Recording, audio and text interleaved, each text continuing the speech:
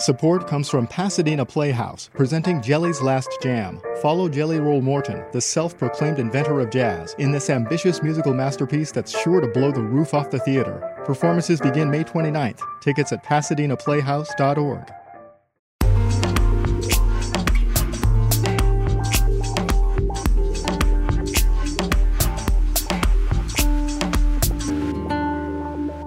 LAist Studios. Hi, everyone. This is Retake. I'm your host, John Horn. On this week's episode, will movie theater attendance ever return to pre-pandemic levels? One huge chain says not anytime soon.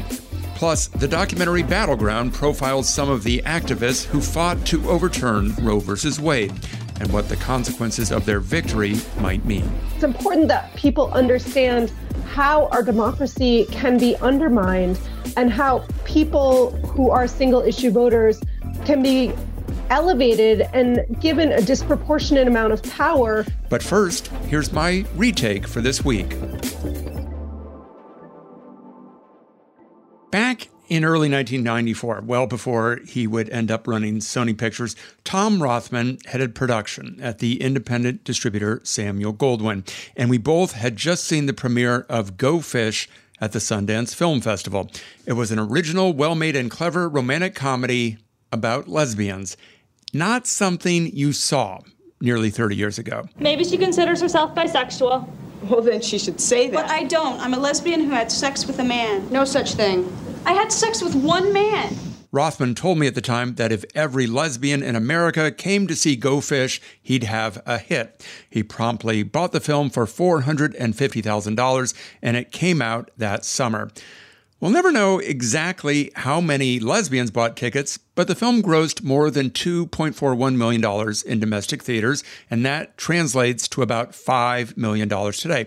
Not a hit, but for an independent film, not bad at all.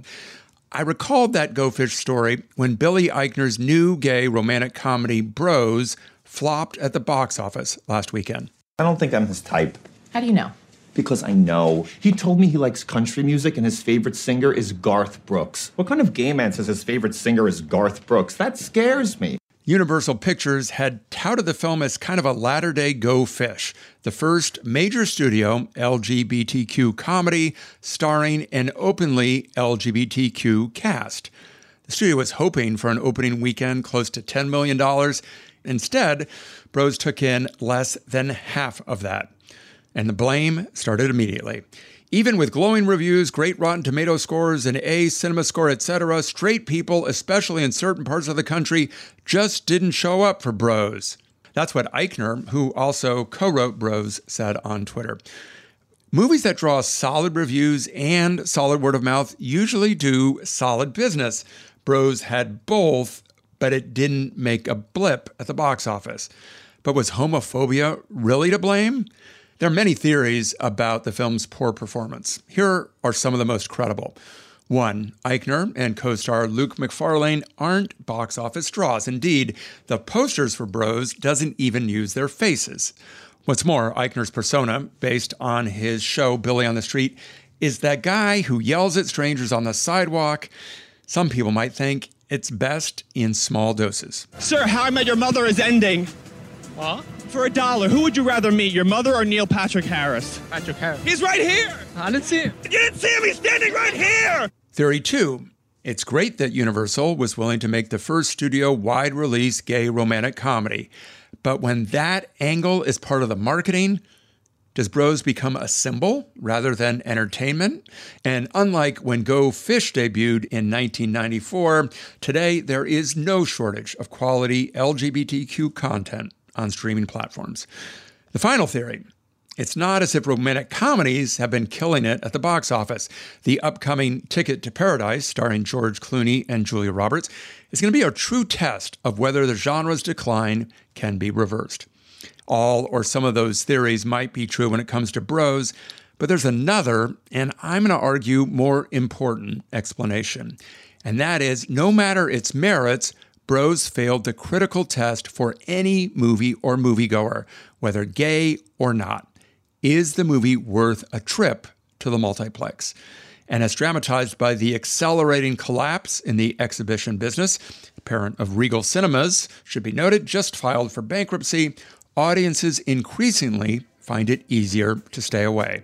Bros was simply swept aside by that veto.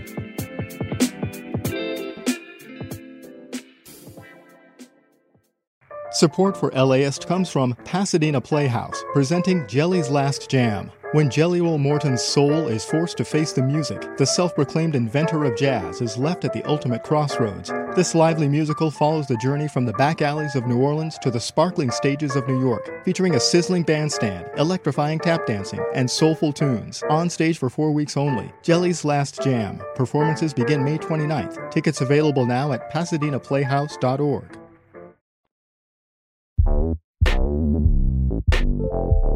When it comes to the debate over abortion rights, more than 60% of Americans say that abortion should be legal in all or most cases. And more than 70% of Americans, whether they oppose abortion or not, believe there should be exceptions in certain circumstances. Roe v. Wade, the 1973 Supreme Court decision that established a constitutional right to abortion, was overturned this year.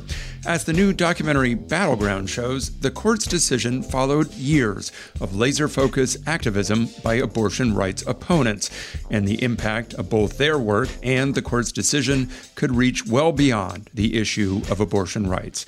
Here's my conversation with the film's director, Cynthia Lowen. I want to ask you about what was going on in the abortion debate when you started working on this film, because certainly the news changed rapidly while you were in the middle of production. Yes. So I began filming in the summer of 2019, shortly after Alabama was the first state at the time to pass a total abortion ban. And then, of course, because Roe was still the law of the land, it was unconstitutional and it was quickly challenged. So the case was in the courts. However, the governor had signed the ban into law, and I was really struck by the boldly and blatantly unconstitutional ramping up of this anti-abortion legislation.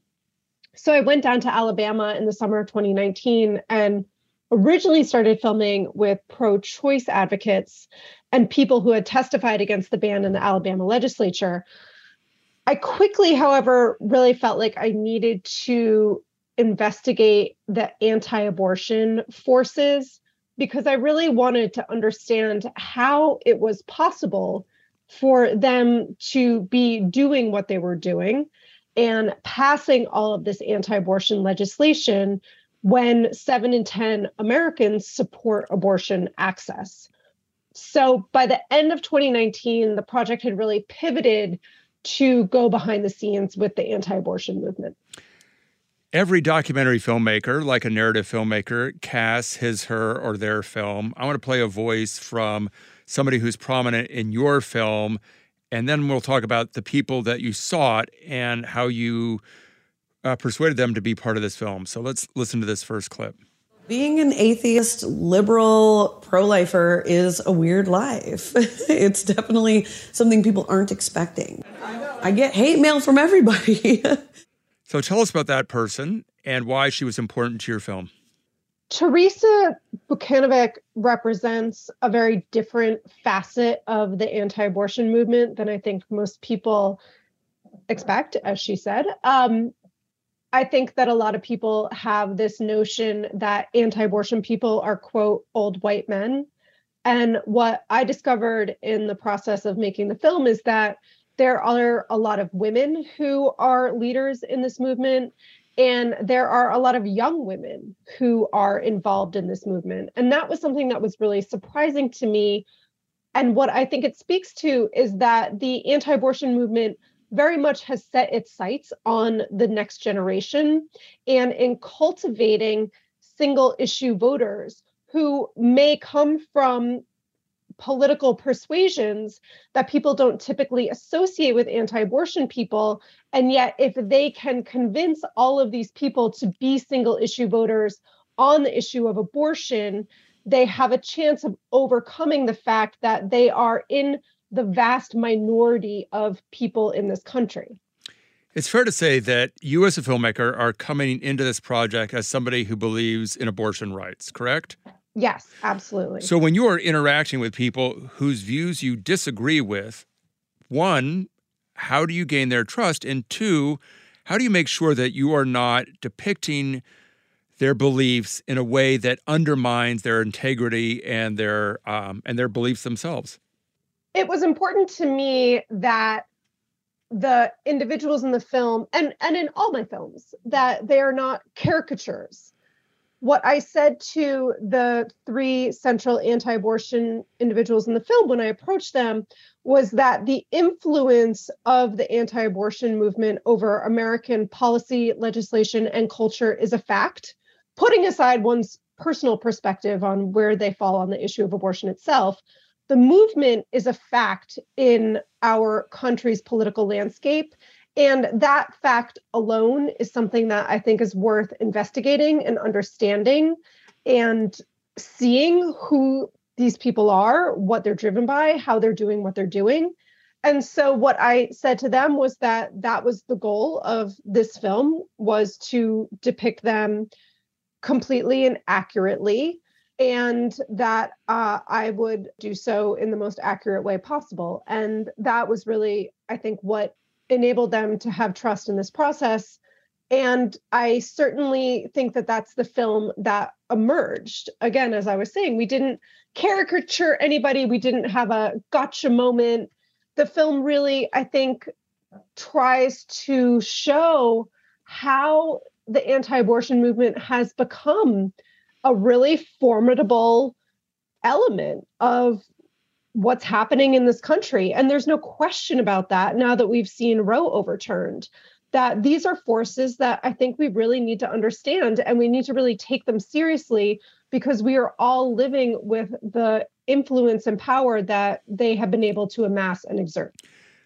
I guess this is almost, the highest compliment I can give you is that at the end of the film, I did not expect the last title card, which is, here are 3 actions you can take right now to support abortion access, because I didn't see the film as an advocacy film for abortion rights. And I guess that's your goal. But I have to say, I was surprised that you staked out an advocacy position at the end of the movie. I think the film itself is incredibly editorially restrained and very much shows the facts on the ground as they are. The dimension of the film that we are building out, which is the part of the film that takes place off the screen, is what do people do with this information? And if you are a pro-choice person who is coming to this film, who is having your eyes opened about what we are up against as pro-choice people, not just in terms of women's access to abortion, but in larger terms, in terms of our democracy and the fundamental separation between church and state. If you are somebody who feels really motivated by what you have just seen, we want to make sure that we are giving you a place to focus that motivation. And the sense many people have shared with me after the film is a sense of feeling really enraged and infuriated and also really fired up.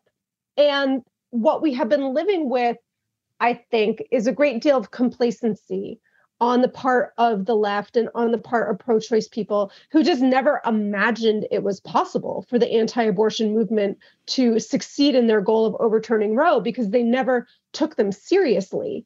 And now we have been forced to take them seriously. And that being the reality, I think that part of the job that I want this film to do is to be a tool to help channel that offline, separate from the film, as part of the impact campaign work that we are building for this film to hopefully really make a difference in the elections that we are coming up against in November, and more broadly in all of the elections that this country is facing, because I think it's important that people understand how our democracy can be undermined and how people who are single issue voters can be elevated and given a disproportionate amount of power by lawmakers who are simply out to secure their votes and secure their power, and then basically use that to gerrymander. There are factors, obviously, that led to Dobbs that are kind of beyond the scope of this film, although you do touch on them. One is how we elect senators and how senators represent the country, because the majority of Americans do believe in abortion rights. The other one is the blocked nomination of Merrick Garland for the Supreme Court and his replacement, Neil Gorsuch, and what that meant in the court's makeup. All of that said, I think it's fair to say the anti-abortion people that you profile are very good at their jobs. Even if you don't like their jobs, they are organized, they are tactical. Again, you might not like them, but isn't it fair to say that they do their job very well? I think it is fair to say that they are doing everything in their power to advance their agenda, be it through misinformation, be it through manipulating democratic processes, be it through grassroots organizing. Yes, they are firing on many, many different levels. They are organized, they are savvy, they are intelligent, they are connected, they are funded. And I think that that was one of the key things that I wanted pro-choice people to understand, because all the images that I have seen prior of anti-abortion people, to me, I was like, this doesn't add up, because mainly what I have seen prior of anti-abortion people are folks praying outside of abortion providers or waving, gruesome graphic signs, and people who don't seem particularly equipped to be passing massive, large-scale legislation. And so that was really that sense of curiosity. Like, you know what? It's not these people who are pulling this off. Who is, and how are they doing it? And yeah, that's why I made the film. These are conversations that are unrelated broadly to personal experience, and you bring it back to personal experience. I want to play another piece of audio. This is a woman who identifies as Lauren. I don't think we know her last name. You never really think you'd be, basically personally victimized by government until it comes down to it. And here I am, 3, 4, 5, 6, 8 weeks and 6 days today. It needs to be by the end of next week. So tell us about Lauren's geographical situation, because what happens to her in the course of a couple of days as laws are challenged and changed is remarkable. Yes. So this was in the early spring of 2020, right at the emergence of the pandemic during lockdown. Lauren is based in Texas, and the Texas governor had used the excuse of the pandemic to end abortion services in the state of Texas. The law was challenged, and so for a period, the law is not in effect. So she goes to an abortion clinic. She thinks she has an appointment. She's just trying to get the abortion pill. And she goes, she checks in, and between the time she checks in at the clinic for her appointment and her ability to be seen, the law changes again, and they ban abortion again in the state of Texas. And she ends up having to hop on a flight again at the height of the early pandemic to Denver, where she is able to get a prescription for the abortion pill and then hop on a plane and go back to Texas. And she has the means to get on a plane. There are many millions more people who don't. You finished this film before the Dobbs decision comes in. I don't know if you finished editing it. I suspect you have. But when you're done with the film and you know that Dobbs is going to be decided, was your gut that Roe is going to go down? I mean, did you see enough in the making of this film that made you really expect the decision that came down? Yes. As soon as Amy Coney Barrett was confirmed, it was clear to me that they were going to overturn Roe. There was no question in my mind. It was just a matter of time. I think that was the goal. In a way, the film really ends with her being confirmed. And yet you see that even though she has been confirmed, which is a major victory for the anti-abortion movement, they say, we take our wins happily, but we don't stop. We keep going. And the anti-democratic ways that anti-abortion policies are being enacted, the end goal is to solidify a certain group's power which they are then using to gerrymander, to end access to voting. It's not like, oh, it's just this like women or pregnant people's rights thing. It really matters for all of us. Cynthia, thanks so much for your time. Thank you so much, John. That was Cynthia Lowen, the director of the documentary Battleground. It opens in select cities on October 7th and starts a 40-city tour on October 11th.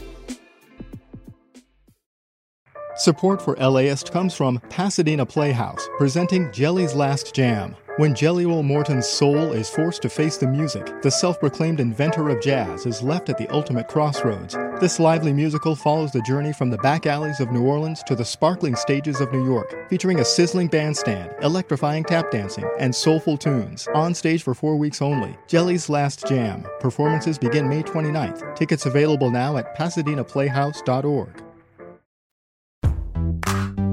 And finally, here's my weekly entertainment news chat with KPCC Morning Edition host Suzanne Watley. This week, we checked in on the state of movie theaters, with attendance still nowhere near pre-pandemic levels. But we started with a big development in the legal aftermath of the fatal Rush shooting. This is, I have to say, a little bit surprising. There's two parts of it that are surprising. One, as part of the settlement, and this was a lawsuit brought by the husband of Helena Hutchins and their son, is that filming on Rust is going to recommence next year. I can't imagine anybody wanting to work or see a movie in which somebody was shot and killed. And second, as part of this settlement, Matthew Hutchins said, I'm quoting him now, "I have no interest in engaging in recriminations or attribution of blame to the producers or Mr. Baldwin," unquote. Very different from what he said in his civil action in February, where he said, and I'm quoting from that action now, that Baldwin, quote, recklessly caused a deadly weapon to discharge, unquote, was in violation of New Mexico law, and that the production, quote, chose to hire the cheapest crew available rather than hiring, training, and supervising crew who were qualified.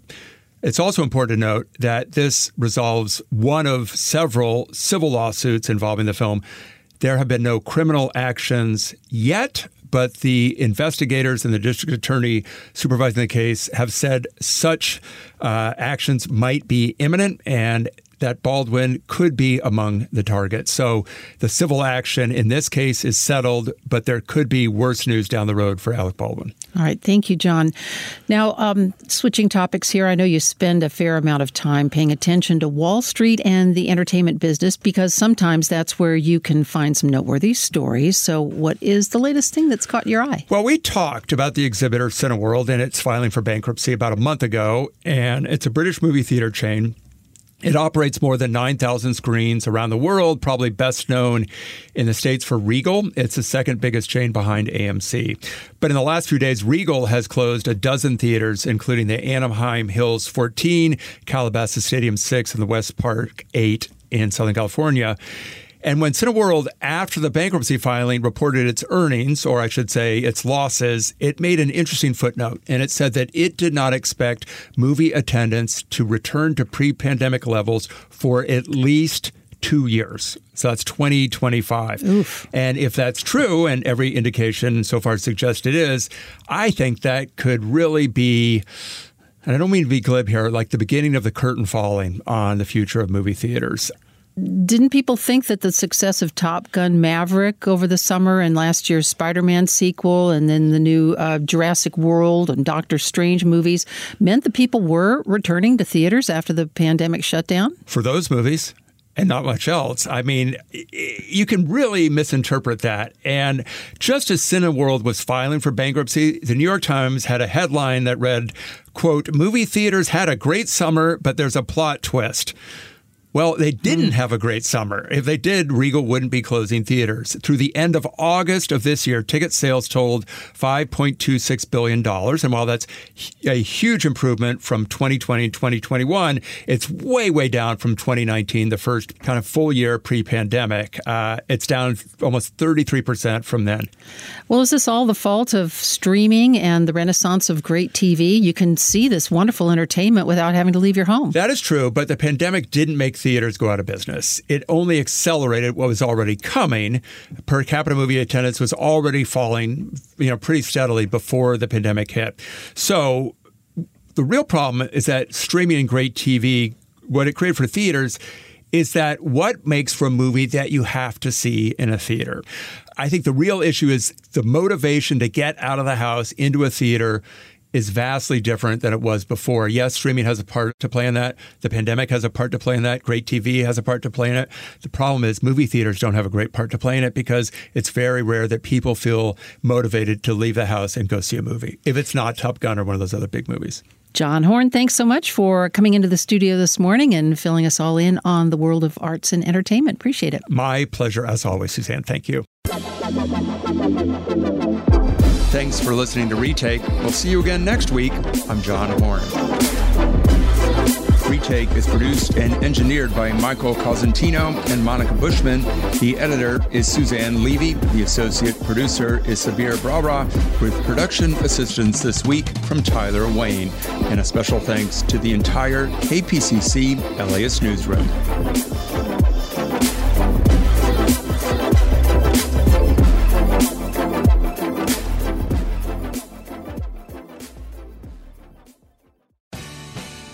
The LAist Spring Super Sweeps is happening now. You can win amazing prizes while supporting your source for local fact-based journalism. One lucky grand prize winner will get to choose a brand new Lexus or $25,000 in cash. Other prizes include an electric bike from Juice Bikes and $1,000 gas gift cards. Your donation of $60 gets you one entry to win, and the more you give, the more entries you get. Donate now at LAist.com/sweeps.